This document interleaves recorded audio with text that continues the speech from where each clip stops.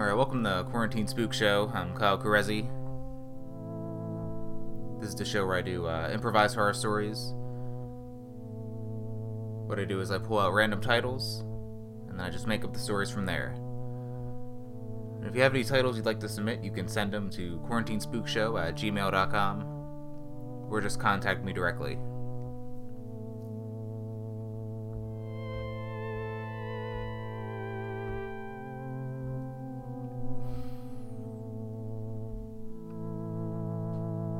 Yeah, it's still October,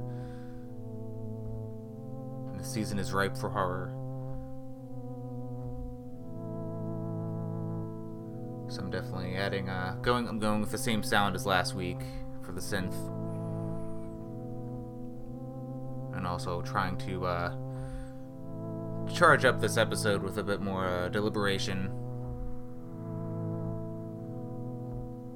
Went to a comic shop today, at Floating World Comics, located in Portland, Oregon. I picked up some really cool books, some reissues of old EC horror comics, and the new Junji Ito book.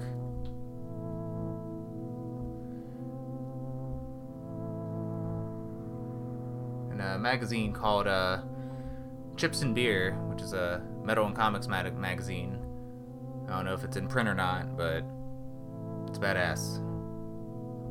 I picked it up and I was looking at one of the features, and it just said, "Do you remember where you were when Dio died?" And I was just like, "Oh shit, I knew exactly where I was."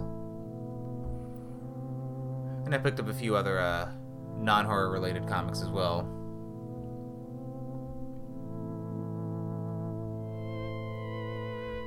I don't quite know why I wanted to bring that up. I think part of it was the first time I've been in that comic shop since before the pandemic, you know.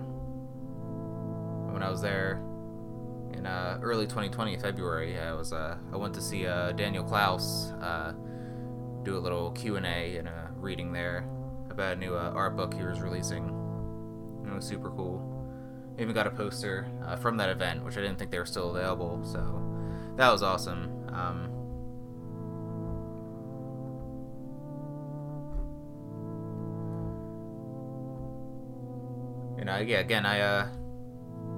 I bring it up because just emphasizing the importance of the arts and its ability to connect people, whether it's by proxy through the art, or if you meet someone who encounters a similar love to it.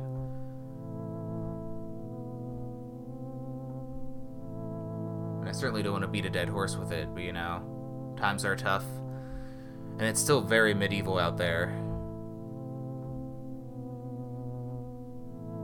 So I really need to find those moments of human connection and those little havens and an oasis here and there, wherever you can find it. I guess that's all I have to say about it. You know, it's really the whole point of the show. If I had to surmise it, which I've talked about plenty of times. But anyway, you know, I'm recording this on October 20th, 2021. Horror season is upon us. So let's get into it.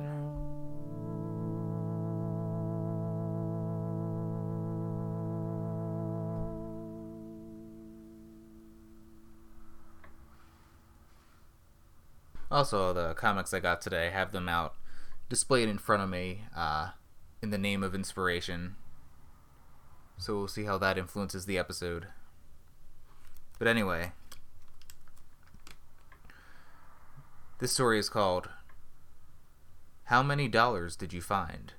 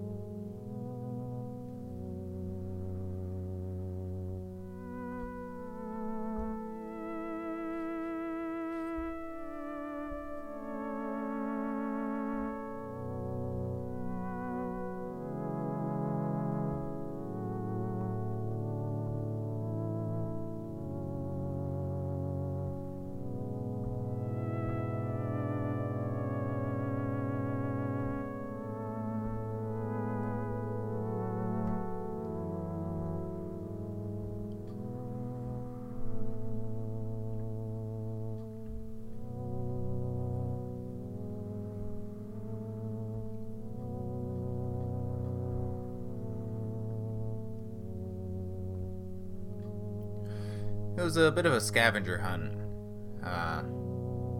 that Terry and Ben had going for them. It wasn't one with a lot of bells and whistles. They didn't have quite an elaborate list.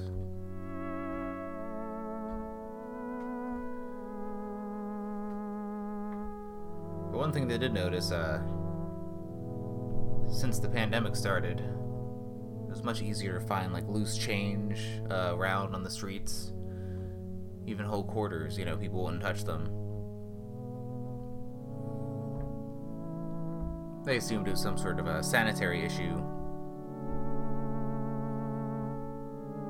I wouldn't want to catch anything or anything like that. Even after being vaccinated, it completely transformed people's sanitation habits. So it was easier to find this loose change, but still a little bit harder to find full dollars. But people still made the effort to find those and whatnot, pick those up. Wouldn't quite leave them astray. But what does a dollar mean anymore anyway?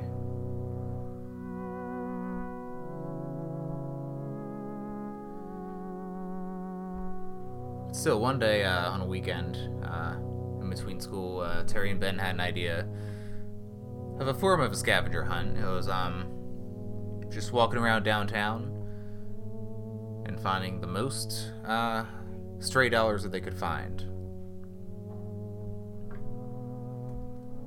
They could have a tear in them. They could be stained or had blood on them or whatever. As long as they could function as legal tender.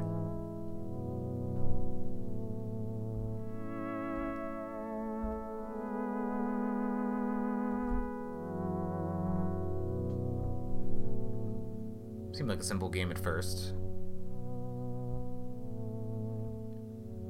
Terry was just like, alright, should we set up any more ground rules besides it having to be legal tender? And Ben was just like, no, I think that's all it has to be. I mean, obviously it doesn't have to come from your pocket, but, I trust you not to be a dick about it. And then Terry was just like, no, I wouldn't do that.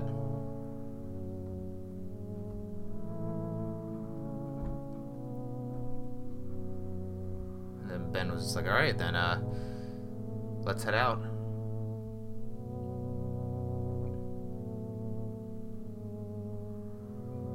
So Terry started to walk around the streets in downtown. It was not a very complex game, for sure.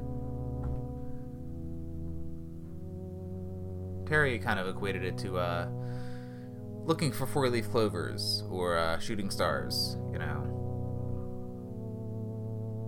You weren't able to just look for it extremely deliberately.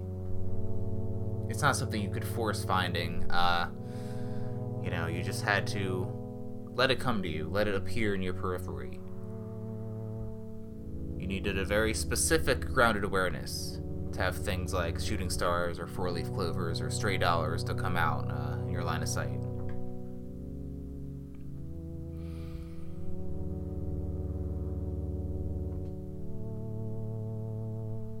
That was an approach Terry had that worked very well in the past.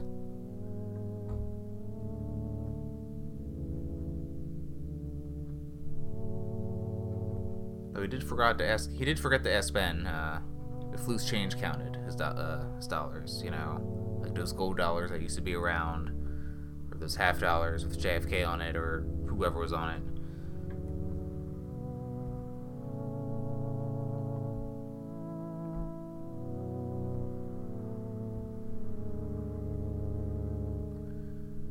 But he spent that next hour just, combing the street, looking in sewer grates.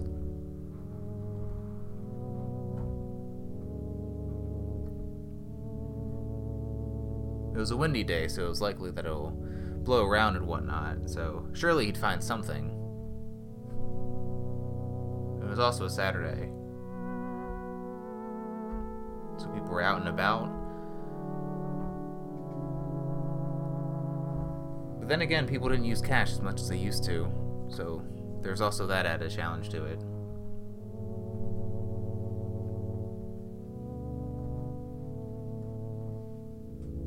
But still, that didn't deter Terry in any way.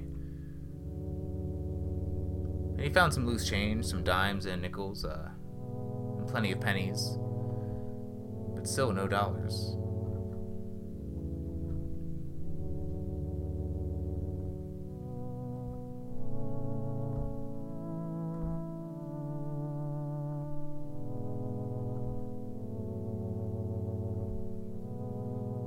Until we found one that was in an alley. It was just a $1 with a piece.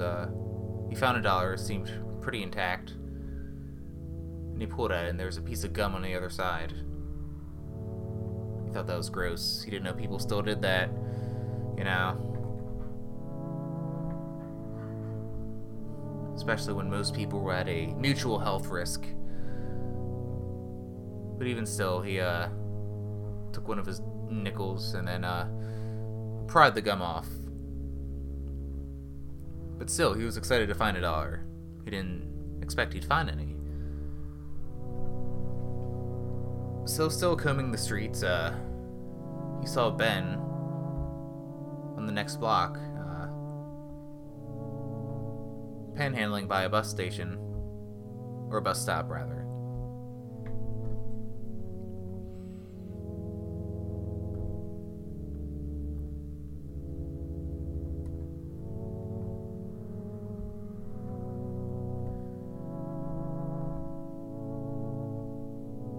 He was just coming up to people and talking to them, you know.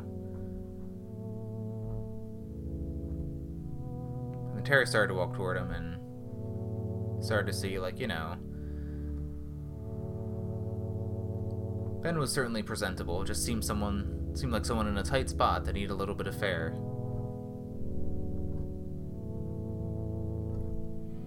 And then Terry saw someone give Ben $1 and 2 quarters.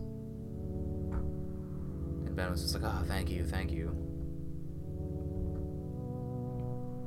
And then Terry was just like, Ben, what are you doing? And Ben was just like, what? I'm trying to get some dollars.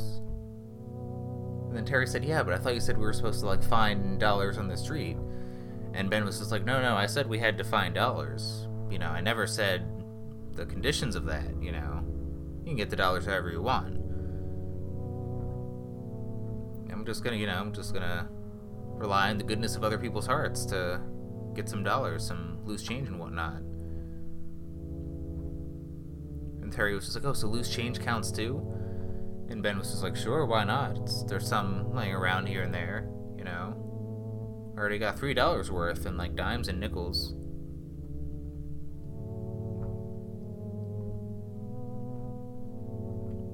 And Terry was just like, well, that's not fair, man. You didn't say that earlier.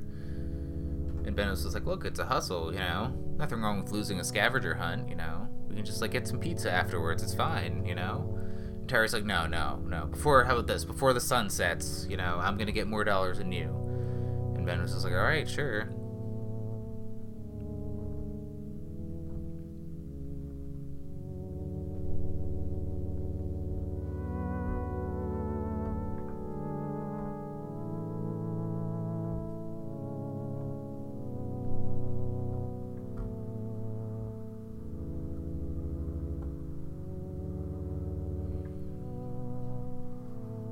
So Terry left feeling flustered, still looking for dollars on the ground.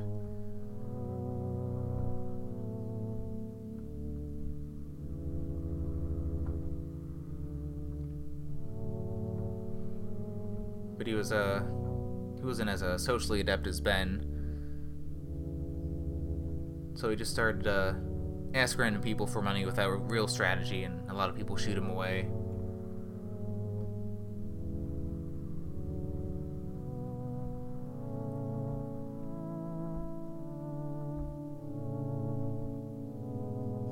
And then he started to feel weird about it, having his hand out when there were people around on the block, you know, who also had their hand out but actually needed the money.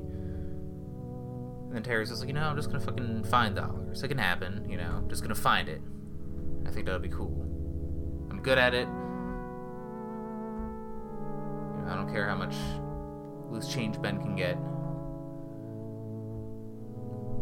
So Terry kept looking, scouting the ground and whatnot.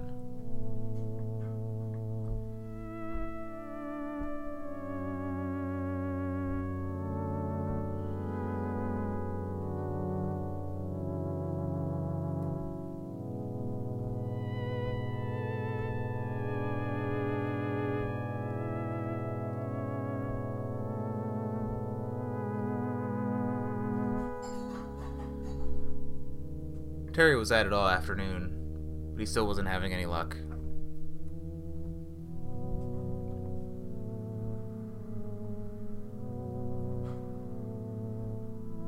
He saw the sun was starting to set a little bit. And it was almost time to rendezvous with Ben.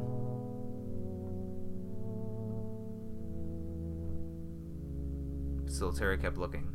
It even started to drizzle a little bit. He didn't like being out in the rain, you know, feeling so desperate, but he still was at it.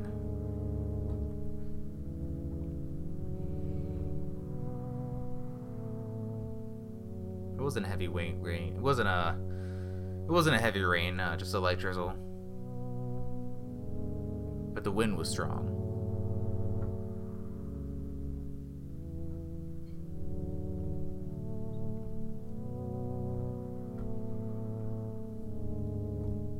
Terry went back to the same alley where he found that dollar with the bubble gum. Maybe he'd have more luck there.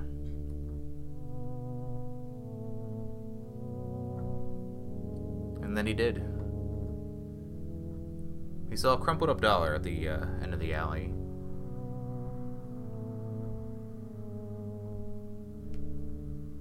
Terry was stoked. He started to walk toward it, but then the wind blew, and the dollar started to fly further away from him. Then Terry started to chase after it.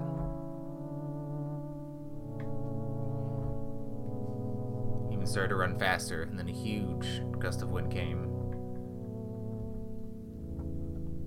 Until the dollar fell in a sewer grate. And then Terry was just like, oh shit, god damn it.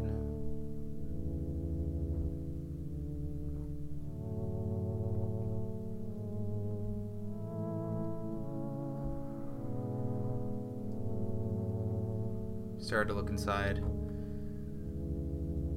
Then he had a crazy thought of trying to climb in. Maybe he could reach for it, reach his arm in. He wasn't having any luck.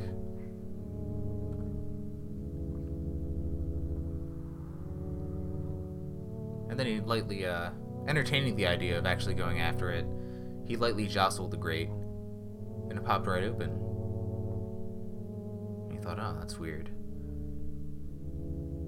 He thought to himself the risk of it, and he was just like, I'll just be in and out, it'll be fine. That's as far as he rationalized it to justify it. So he climbed down into the sewer grate, and he was faced with this long tunnel, enough for him to walk in.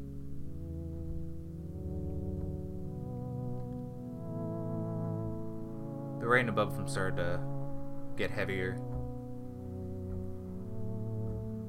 and rain started to gush in the grate hole above him. He put the grate back, but not attaching it fully, so no one would be tempted to actually reattach the grate. But he's still able to climb out when he found the dollar.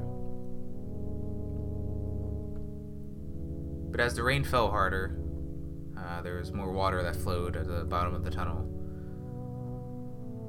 So Terry just followed the direction that it was going. He took out his phone and turned on the flashlight, and he started to look for this dollar.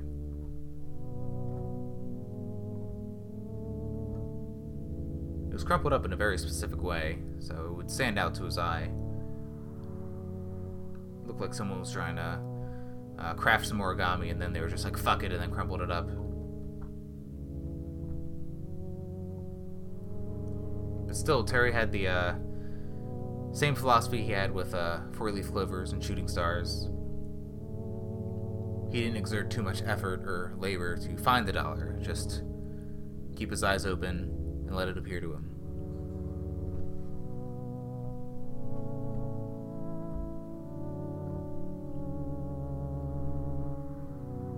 He started walking down the tunnel for about 10 minutes at that point.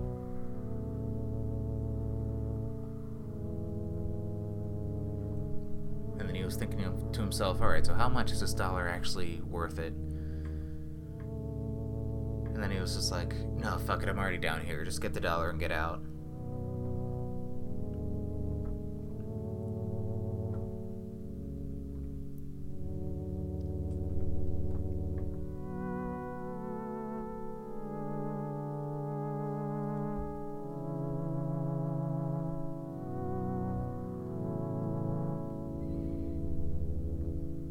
kept walking down the sewer,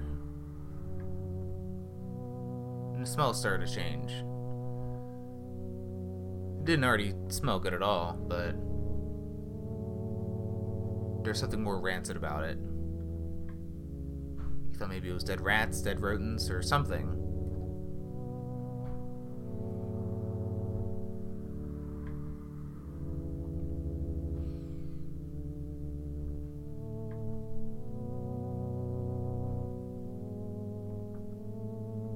But he kept walking. Eventually the tunnel started to look a little bit different. It almost looked decorated a little bit. There's something strung up, some sort of that he couldn't quite put his finger on. Looked kind of like a netting a little bit. You know, something that would work for fishing or something, or as a form of camo when you're hunting.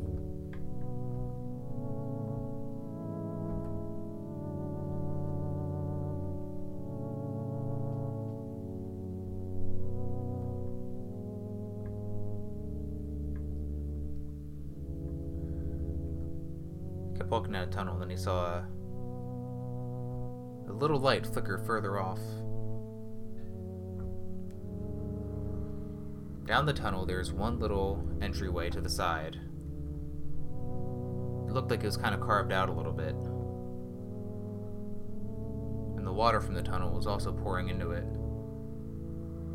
And from that entryway was where the light was flickering.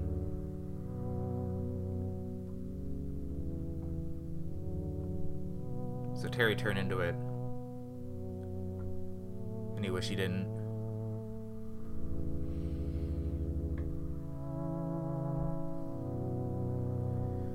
It wasn't a very large catacomb, but it was a tight space, you know.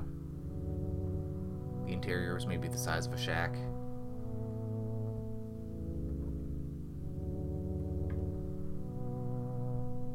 But the flickering light came from a candle. And it accompanied some sounds. A gnarling, gnashing, sloppy, sticking sound.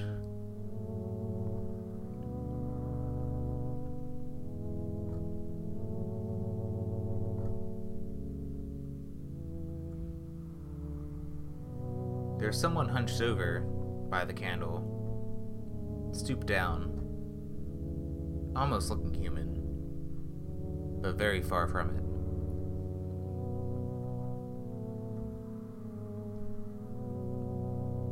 Terry could see the curvatures in the creature's spine, the bones sticking out. With its long, thin arms.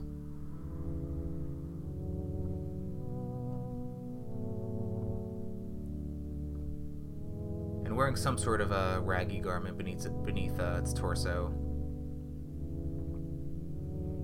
A little bit of hair here and there, but a lot of bald patches and warts.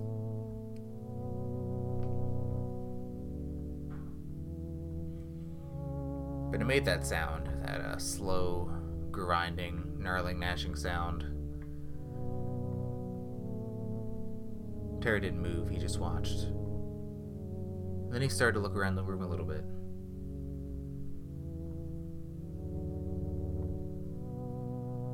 The water from the tunnel was forming a pool by the entry. But what sat in the puddle were bones. A lot of skulls, a lot of and bones of humans. With still a little bit of meat and flesh on them. And the creature was hunched forward with his back facing Terry, gnarling and gnashing.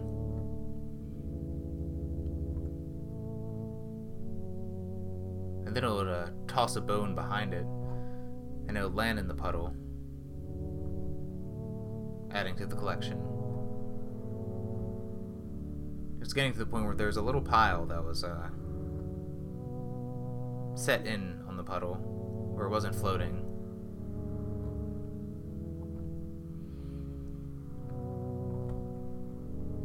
But it was just one little candle that was lighting the whole room. But Terry was able to see everything. And all the shadows around that accentuated and gnarled every shape that was presented to him.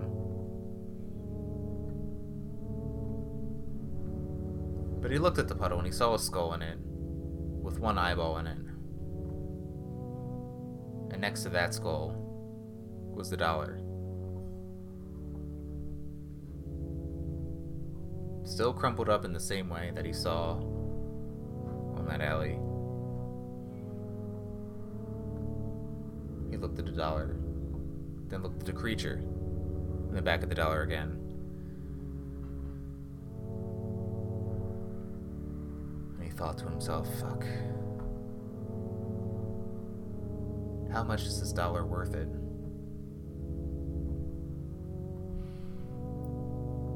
Then he swallowed his saliva a little bit, and he just thought, just in and out, that's all you gotta do.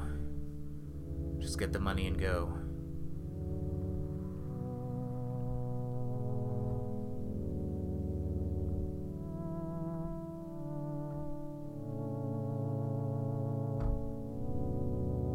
He reached for it.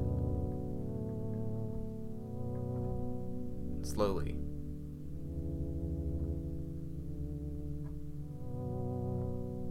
As he reached for it, it seemed like the gnarling and gnashing sounds from the creature seemed to slow down time.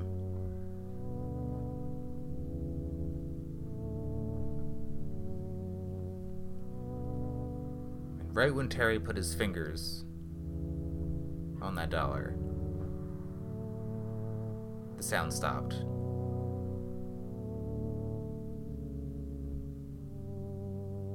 Terry looked up, and the creature slowly turned around and looked at Terry.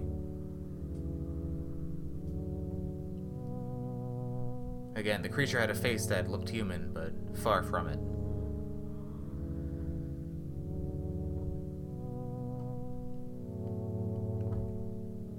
And in the same moment of a heartbeat, Terry clutched the dollar and ran out. Ran the way he came. He could hear a blood-curdling scream from behind him. The creature was chasing him. He didn't dare to look back, he just kept running forward.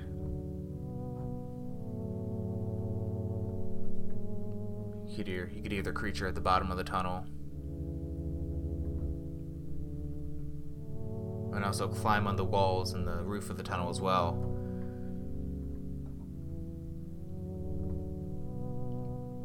The rain must have picked up since he was in the sewer, because the water gushed toward him and it was slowing him down.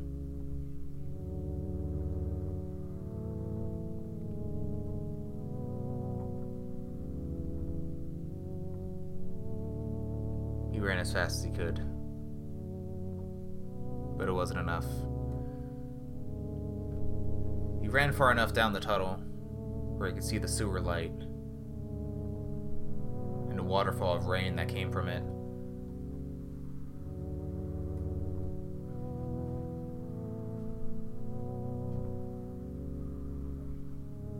He tried to reach up to the sewer and jump up, but the creature was already there. Right as Terry jumped toward the sewer upwards, the creature lunged at him.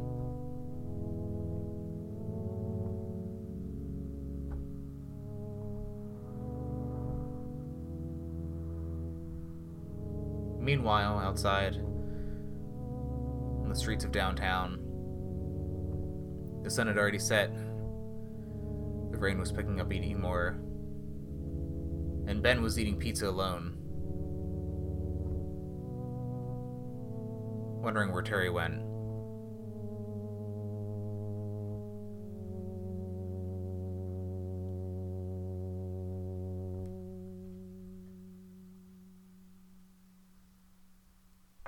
I liked that one. That was cool. That one definitely had an old EC Comics vibe to it for sure.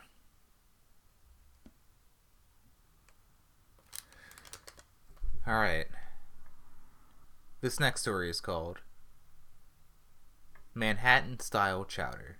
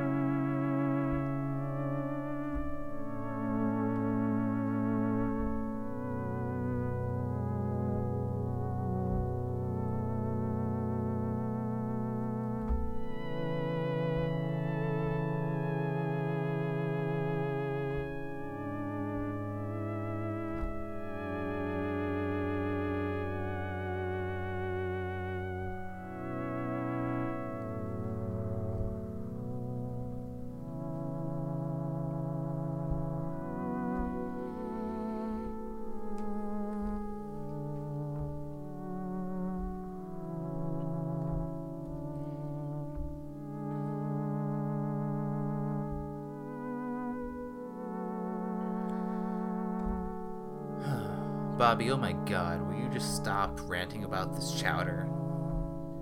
But Bobby didn't let up.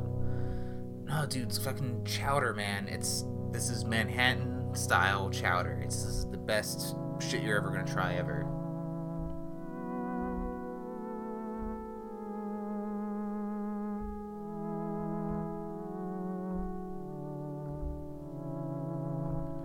Cindy, Glenn, and Stewart walked alongside him while Bobby just kept ranting about this chowder. This is, this chowder fucking rocked my world, It's really all I have to say about it. Like, I had this chowder, once when I was like 20, right? When you're living in Connecticut,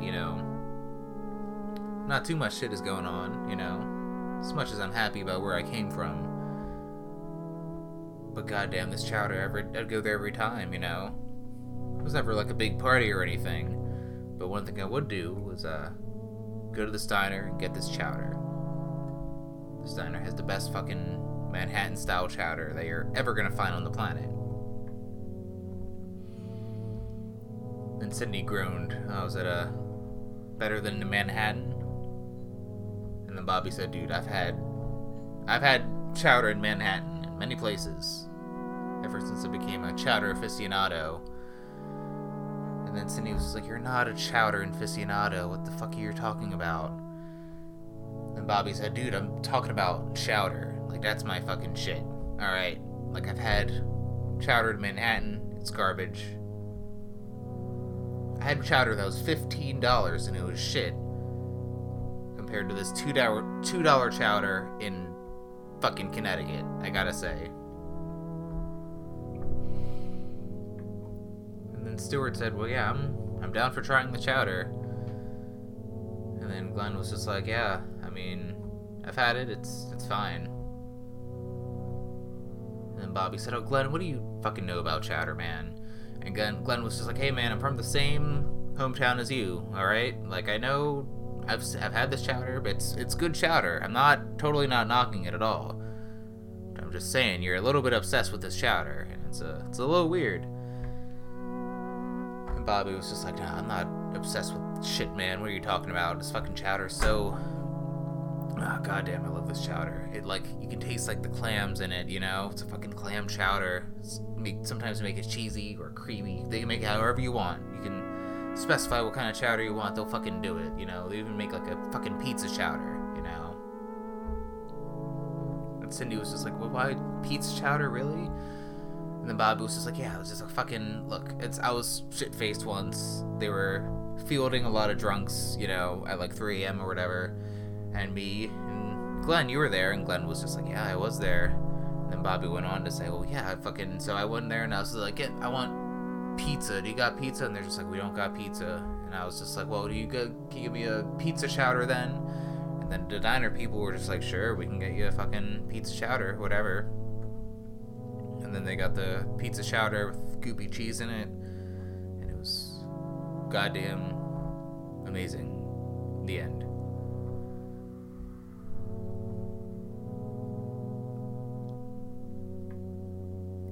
Cindy didn't want to be a naysayer or anything like that, but she was definitely just like, I don't think it still counts as chowder if you just put a bunch of pizza shit in it.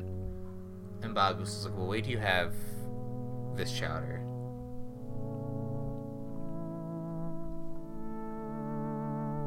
Stuart looked over at Glenn and was like, Glenn, you're not excited about the chowder? And Glenn was just like, I'm not gonna get it. I've had it before, you know, it's fine. It's good chowder. I get why people are into it, you know. But I usually get chowder if I'm like right on like the coast somewhere or something, you know. That's when I'll get chowder. But I'm not gonna get it like somewhere in Connecticut, you know. It's just I've expanded my horizons in the world of chowder. And then Bobby was just like, well, whatever. You just don't know chowder. That's your big problem, Glenn. And Glenn was just like, alright, Bobby, well, listen, it's good. I'm not disagreeing with you. You don't gotta shout.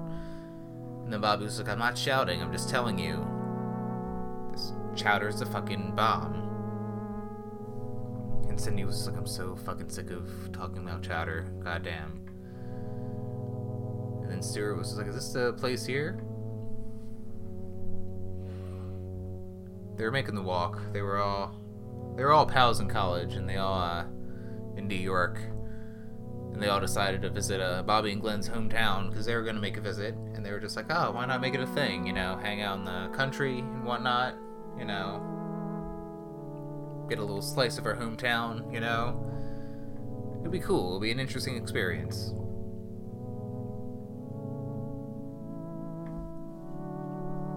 But yeah, they decided to walk there to get the scenic route.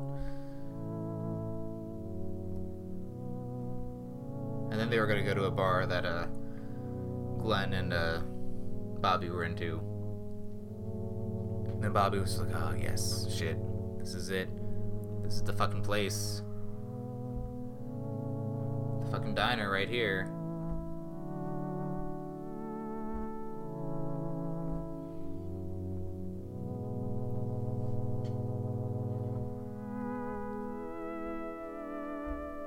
So they go in and get seated.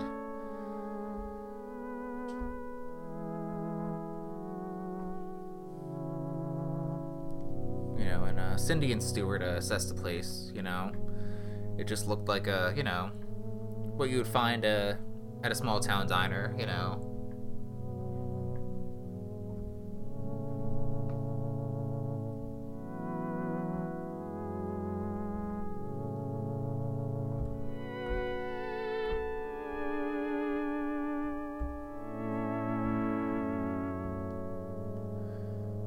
So when they were seated, Stuart kind of nudged Glenn a little bit. He was just like, yeah, so this guy fucking loves his hometown, huh?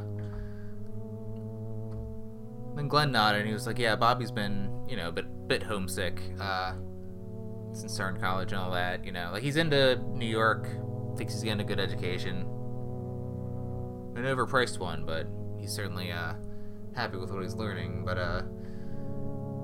yeah, you know, he just loves his town, you know. Even if he got his degree, I think he'd still like move back here, you know. It's really a big part of him. It's a part of me too, but I wanna see other shit, you know.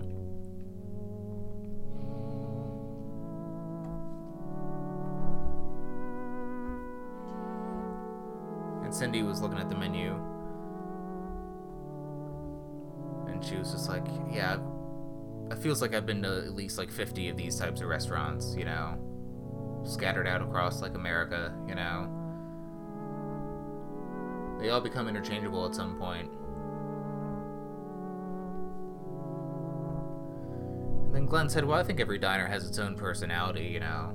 I wouldn't diminish it in that way. And then Bobby was just like, yeah, and this place has the motherfucking chowder.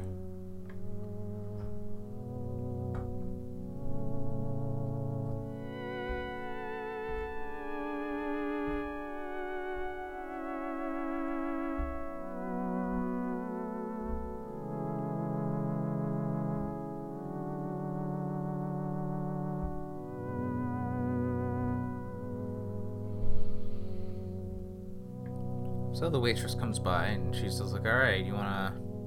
any drinks for anyone? And they all order coffee, you know. She's like, alright, do you know what you want to eat at all? And then Bobby was just like, I want the chowder. And then the waitress was like, I know, Bobby, I could've fucking guessed that. Like, you know, you're in New York, you have access to an international set of cuisines, but I always knew you'd come back for the fucking chowder. And then Bobby was just like, hell yeah, that's right. And then Glenn was just like, yeah, I'm gonna start with the chowder too. I'm gonna get that as a appetizer, and I'll figure out what I want for a meal later. And then Cindy was just like, yeah, I'll get the chowder.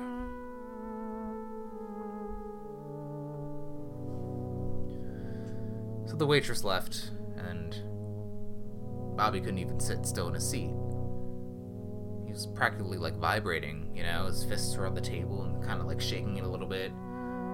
Silverware was rattling and all that.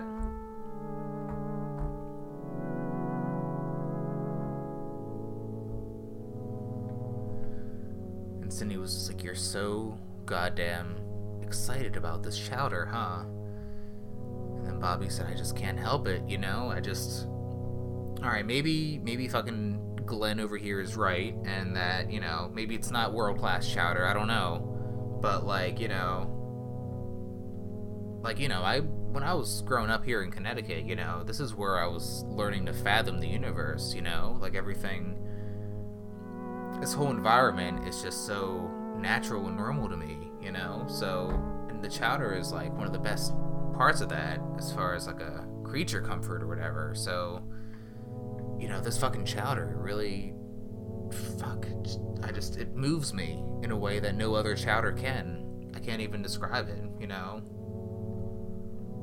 But I'm not trying to, like, lead you down, like, a dark path of mediocre chowder or anything. And Glenn nodded and was just like, well, it is good chowder. I can attest to that, for sure. And Stuart's like, yeah, I'm getting pretty excited for the chowder, too.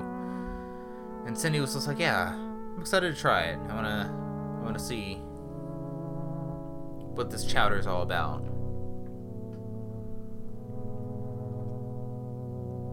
So the waitress comes and brings the coffees. She leaves, and then comes back with the Manhattan with the Manhattan style chowder, 3 bowls. And Bobby was just like, oh my god, I can't believe this is happening.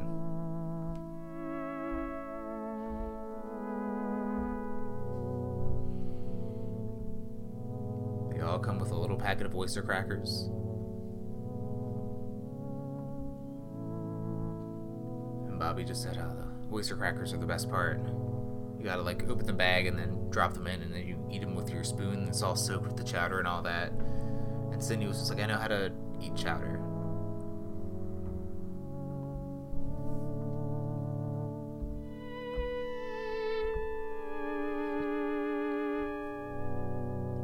And then they all start eating the chowder.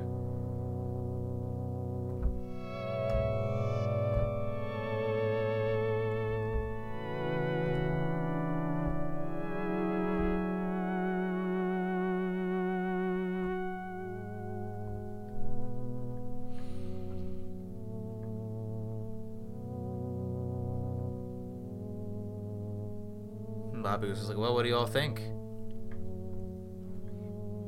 And Stuart was just like, you know what, that's pretty good chowder, yeah. I mean, if I came from a small town too, in Jersey, you know. If there was a place in my town that made chowder this good, that would be like my pride and joy too. And Bobby was just like, right, it's fucking good, yeah.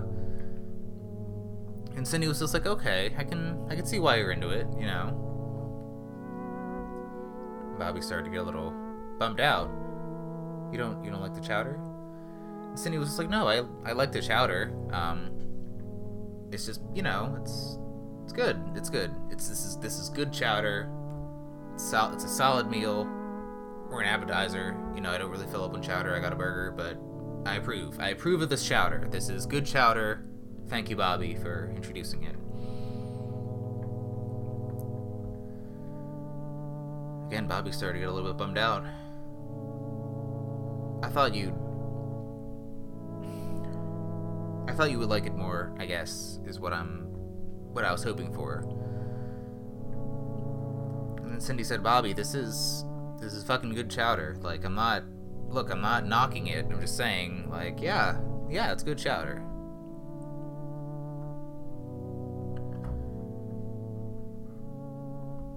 And then Glenn just said to Bobby, well, like, she likes the chowder, Bobby.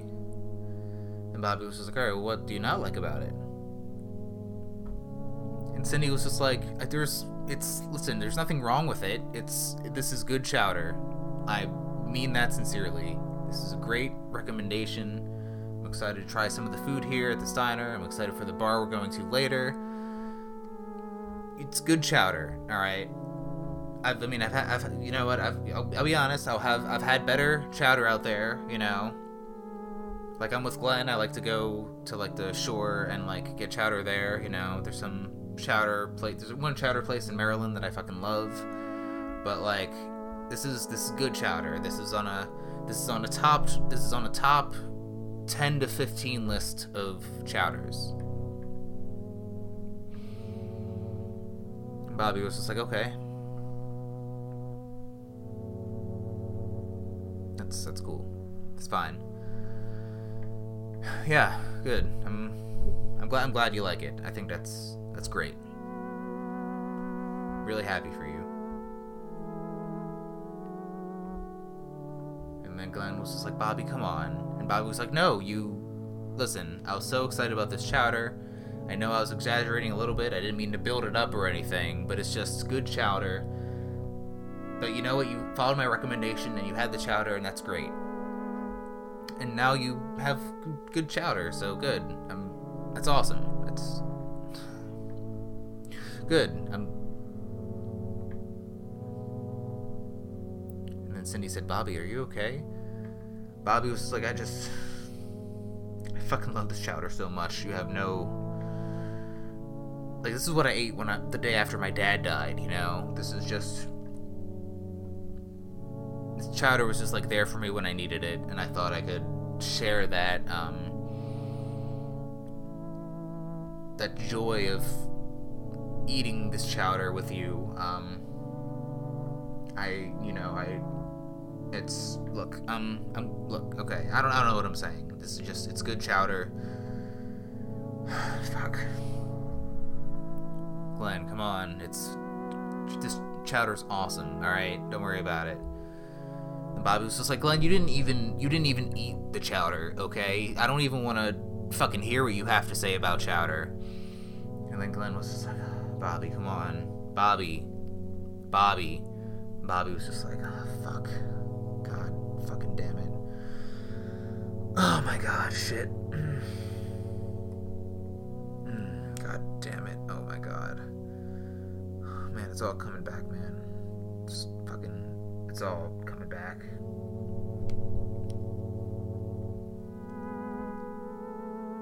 They were all quiet for a while. Bobby was just sitting quietly with his fingers in his eye sockets, just processing something.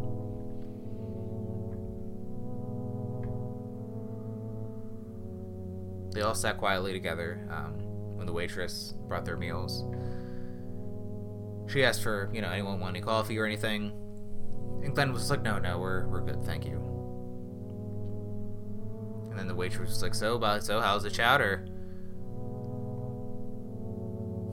Cindy sighed and was just like, this is the best chowder that Connecticut probably has to offer. And then Bobby was just like, oh fuck, god damn it. And the waitress was like, yeah, sure is. It's great chowder. And Seward was like, yeah, this is awesome.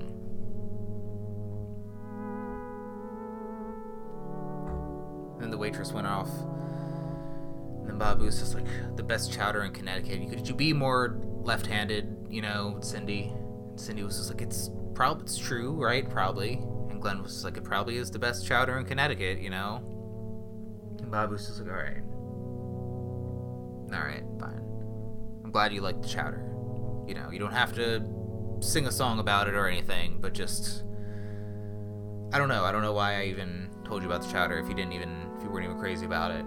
And Cindy was just like, dude, it's good chowder. Like, don't worry about it, you know? And Bobby was just like, okay, alright.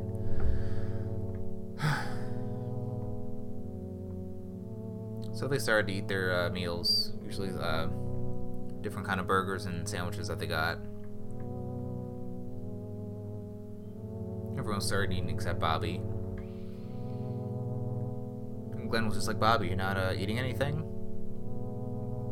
And Bobby was just like, I'm not, I kind of lost my appetite, you know? I filled up on chowder. You know, what can I say? It's just so fucking good. I could eat 3 bowls of that, you know? I just appreciate chowder, that's all. I appreciate good chowder. You know, this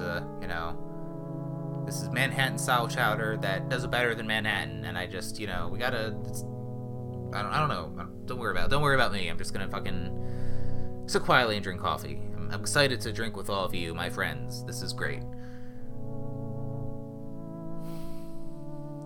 Cindy just said to herself, fuck, man, what the fuck am I doing in Connecticut? Shit.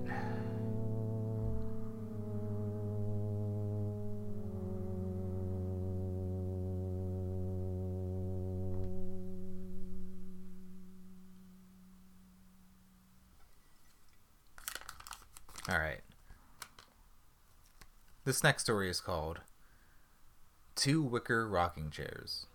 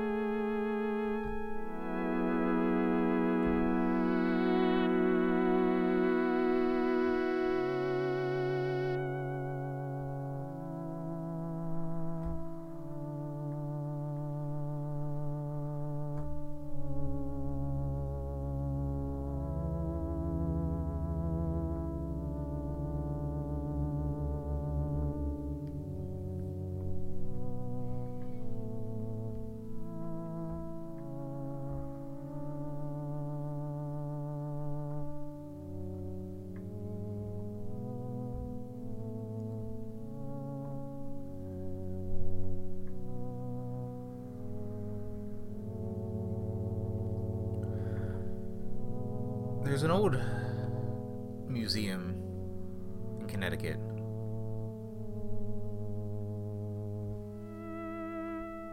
It's not very grandiose, but it specializes in different regional artifacts.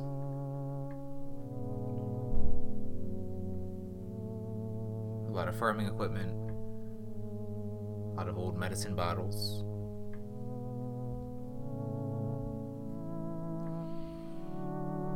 Really prime objects from the colonial era of New England and the Mid-Atlantic region.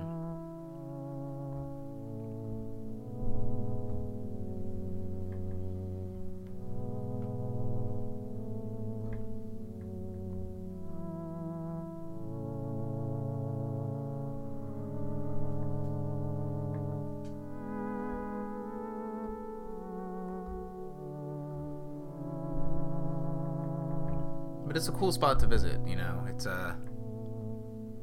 really contextualizes the history in America in a way that's refreshing, you know. There's not a lot of bullshit or propaganda assigned to it.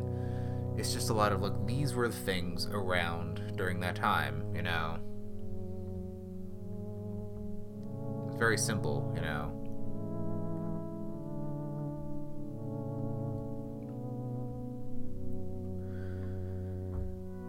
But there's one peculiar part of the museum. It's kind of its own exhibit, really.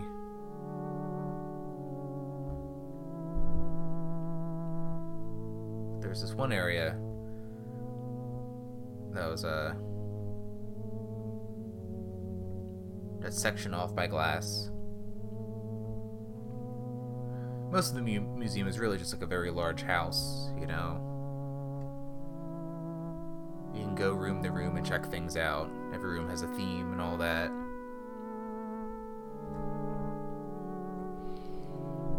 But this one spot is a room all of its own.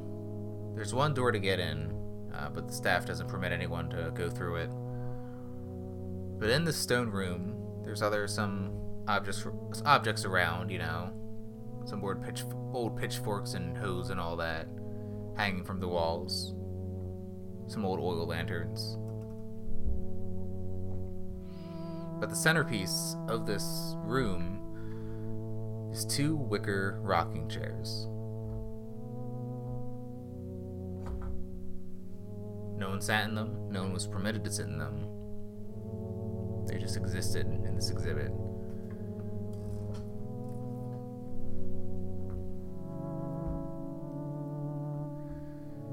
And there's a little plaque by the exhibit that shows a brief blurb of just like, oh yes, these chairs are haunted, you know. If you sit in them, you die. Really that simple.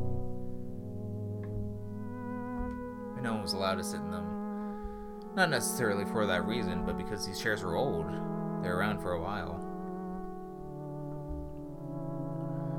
But some paranormal speculators that would come by the exhibit would find it very strange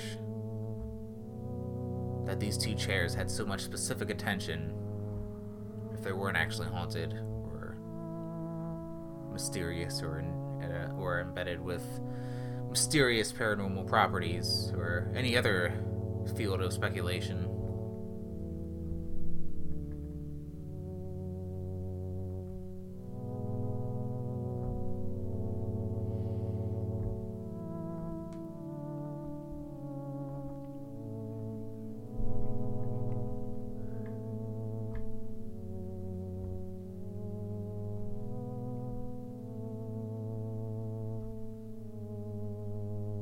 There's one guy named Jerry who saw the rocking chairs and it piqued his interest. And so he chatted with one of the curators, the staff members. It was just like, yeah, so no one's allowed to sit in those chairs at all, not even the staff. And then she was like, no, not even the staff, you know. They're old, you know. And then Jerry was like, what's the real reason? The staff member, she was just like, well, I mean, we don't let any people touch the objects in here, you know? Like the oils from people's hands and fingers and skin, you know, it can tear apart old artifacts at a faster rate, you know? And we really want to preserve this stuff as much as we can, you know? We have some old arrowheads and native artifacts in the other room, and we don't let anyone in there because we don't want them to wither quicker. And then Jerry was like, okay, well then tell me this, and be honest. So how many people that you know, since working here, sat in one of those 2 chairs, and then died? The staff member nodded a bit, thought about the question carefully. Jerry didn't know if she was thinking about how to answer that question, to gauge the metric of it, or if she was deciding whether or not to answer honestly. But then she took a quick breath, and then she said, I've known 3 people ever to sit on those wicker chairs, and they're all dead.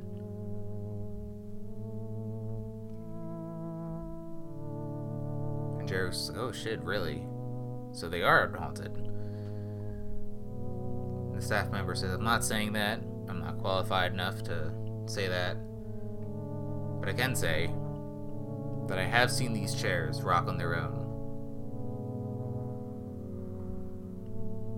And then Jerry said, okay. Okay.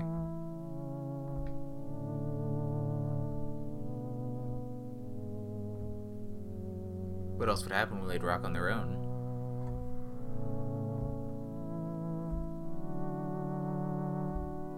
And then the staff member said, well, I don't know, they say they're occupied by two ghosts. I don't know if it was a man and a wife, two brothers, two sisters, two cousins. I don't really know the story behind these chairs, but surely even the undead need a place to sit.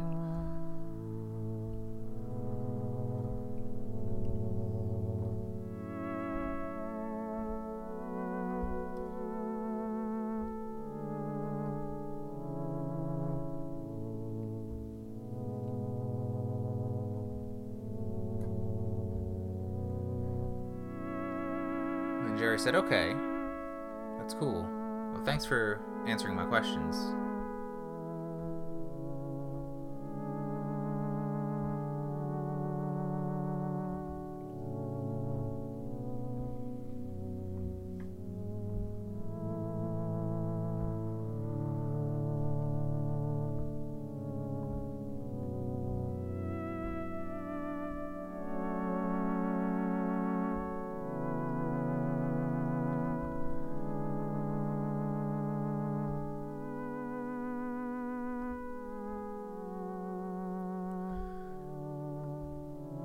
Jerry started to walk around the museum a little bit more.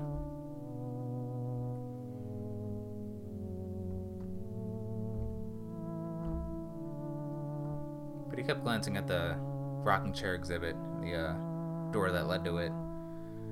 Just glancing over once in a while. But the staff member he was talking to was standing really close to that door. But then when he saw someone come up to her and ask her a question, and as she was answering it, she was looking away, and Jerry slowly started to walk toward the door, tried to open it quietly, and then went in, but it wasn't quite enough.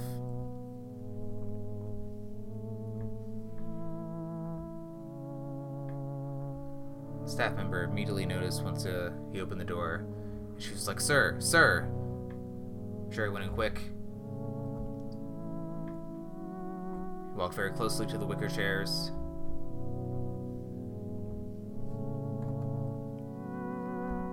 And the staff member just looked at him, and she just said, do not sit in either of those chairs.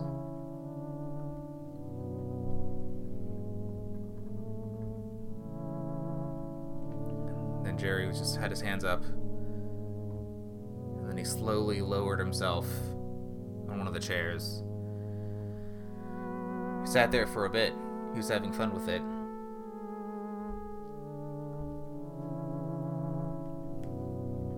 He was starting to enjoy it, yeah. Got his arms on the armrests. He was rocking back and forth. He was like, yeah, I can get into this. I can see myself as like some farmer from the 1870s wanting to chill out for an afternoon. Like, yeah, this is pretty fucking cool.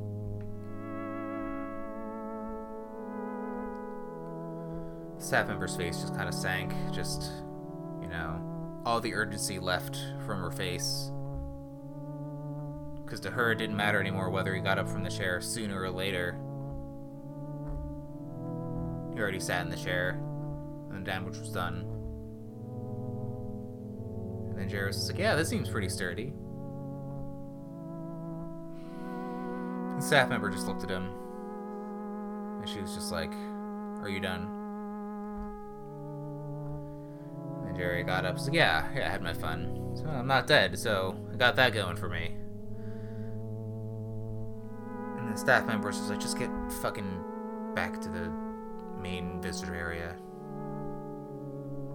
And Jerry was like, hey, that's really rude. You don't gotta speak to me like that. And she's like, I don't care, it doesn't matter, just go, get out of here. And then Jerry went out feeling victorious. He went through the rest of the museum feeling in charge of something, like, yeah, I fucking sat in that chair, didn't break it at all, no reason not sit in it, he's feeling pretty fly, pretty cool about himself, feeling like a real big shit, you know?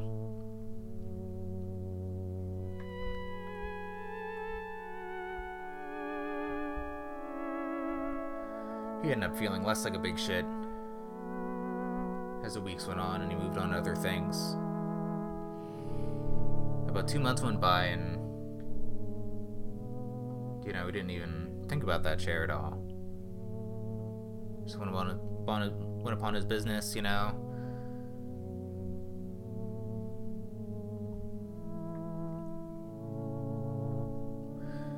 And then,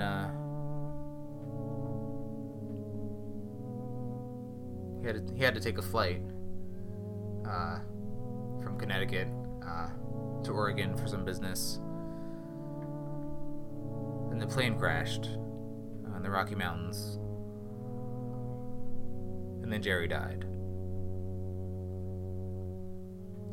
But his soul remained on Earth.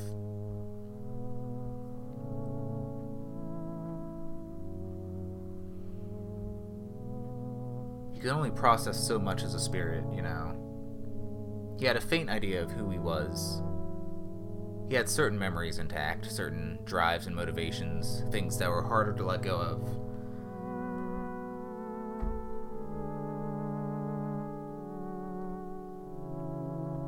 But he knew himself enough that he was alright. Named Jerry.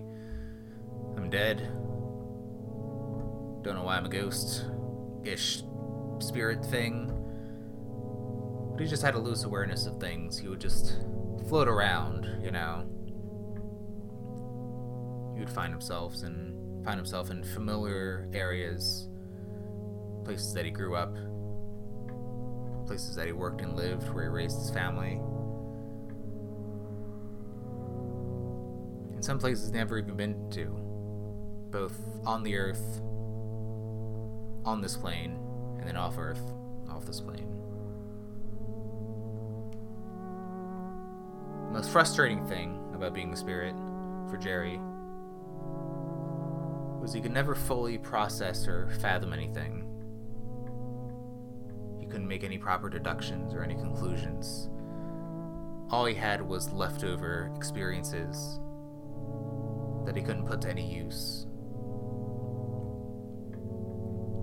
Just these perpetual, mundane spiritual activities that became very, very repetitive very, very quickly.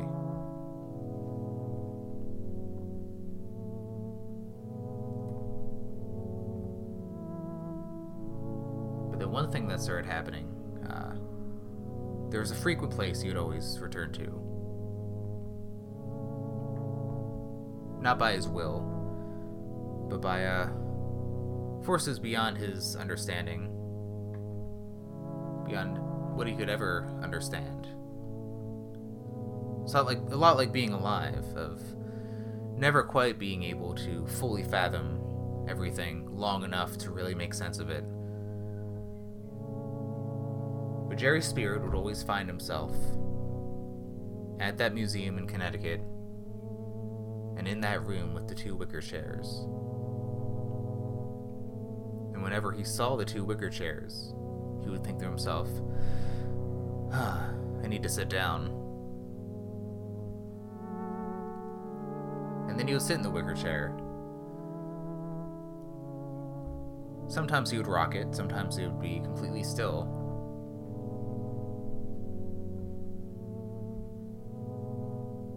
Sometimes there would be people in the museum and sometimes not.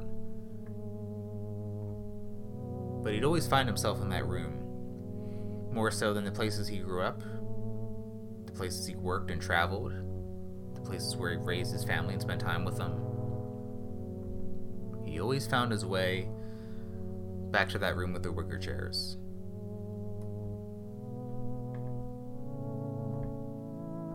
Always yo-yoing back.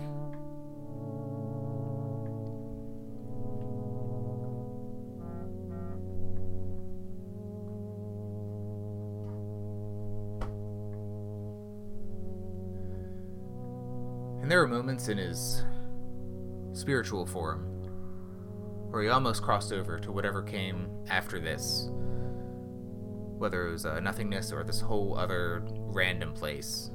where everything was different and nothing was fathomable from here.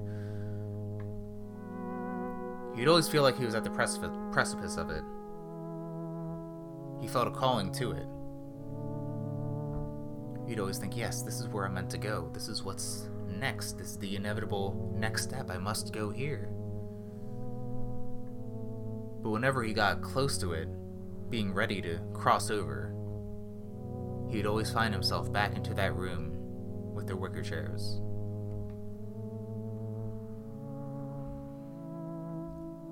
Sometimes when he was there, he would find remnants of other spirits there. They weren't quite like him, and he couldn't fully perceive them. They seemed a little bit more withered away, hollowed out or deteriorated, whatever word you want to use, but just lesser, faded spirits, I would suppose.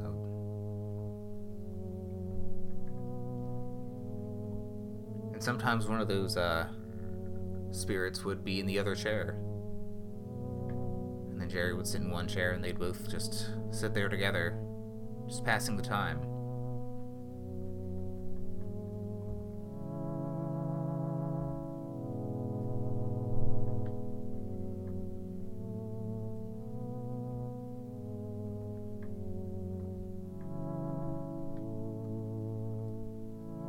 Again, the spirit version of Jerry wasn't the alive version of Jerry. Only had some desires, some habits that still, and some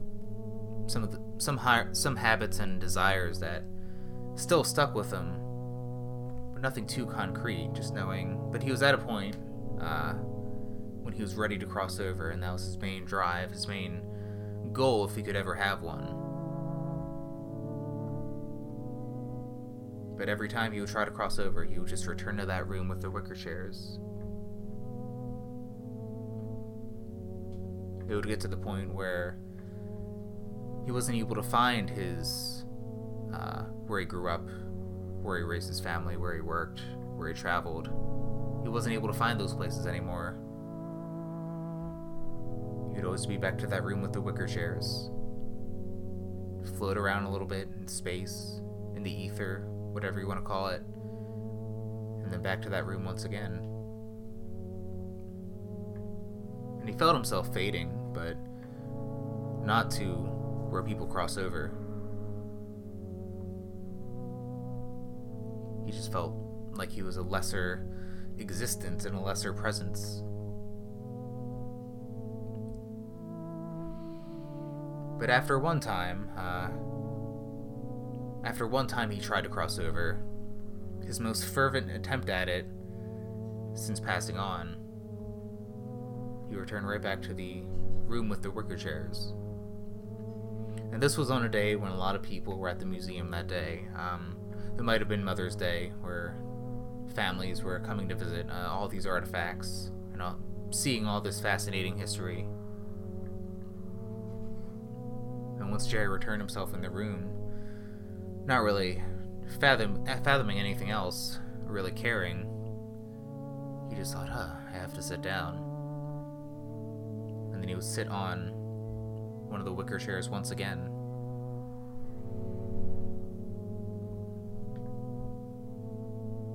And he felt very fatigued, especially this time, and he just felt a need to relax. So he tried to rock the chair, but it only nudged ever so slightly back and forth. Maybe an inch or half an inch in each direction. But past the window was the same staff member that Jerry approached when he was alive. The staff member that told him not to sit in one of the wicker chairs.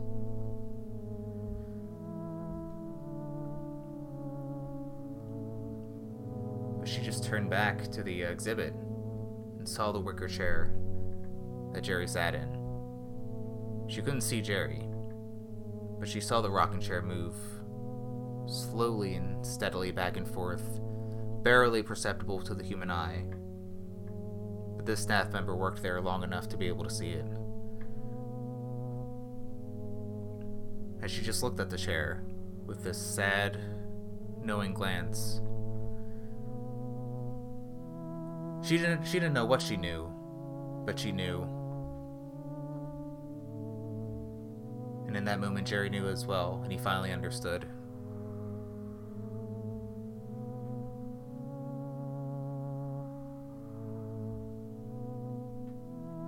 He understood why she didn't want him to sit in the wicker chair.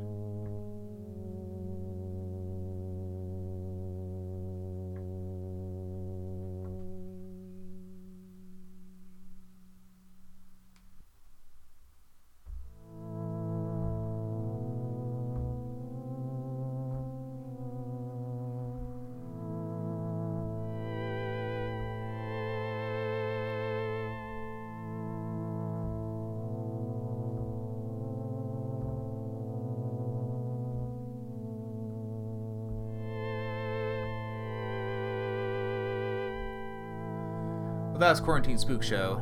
I'm Kyle Carezzi. Yeah, there are some real zingers on that one. Anyway, good night.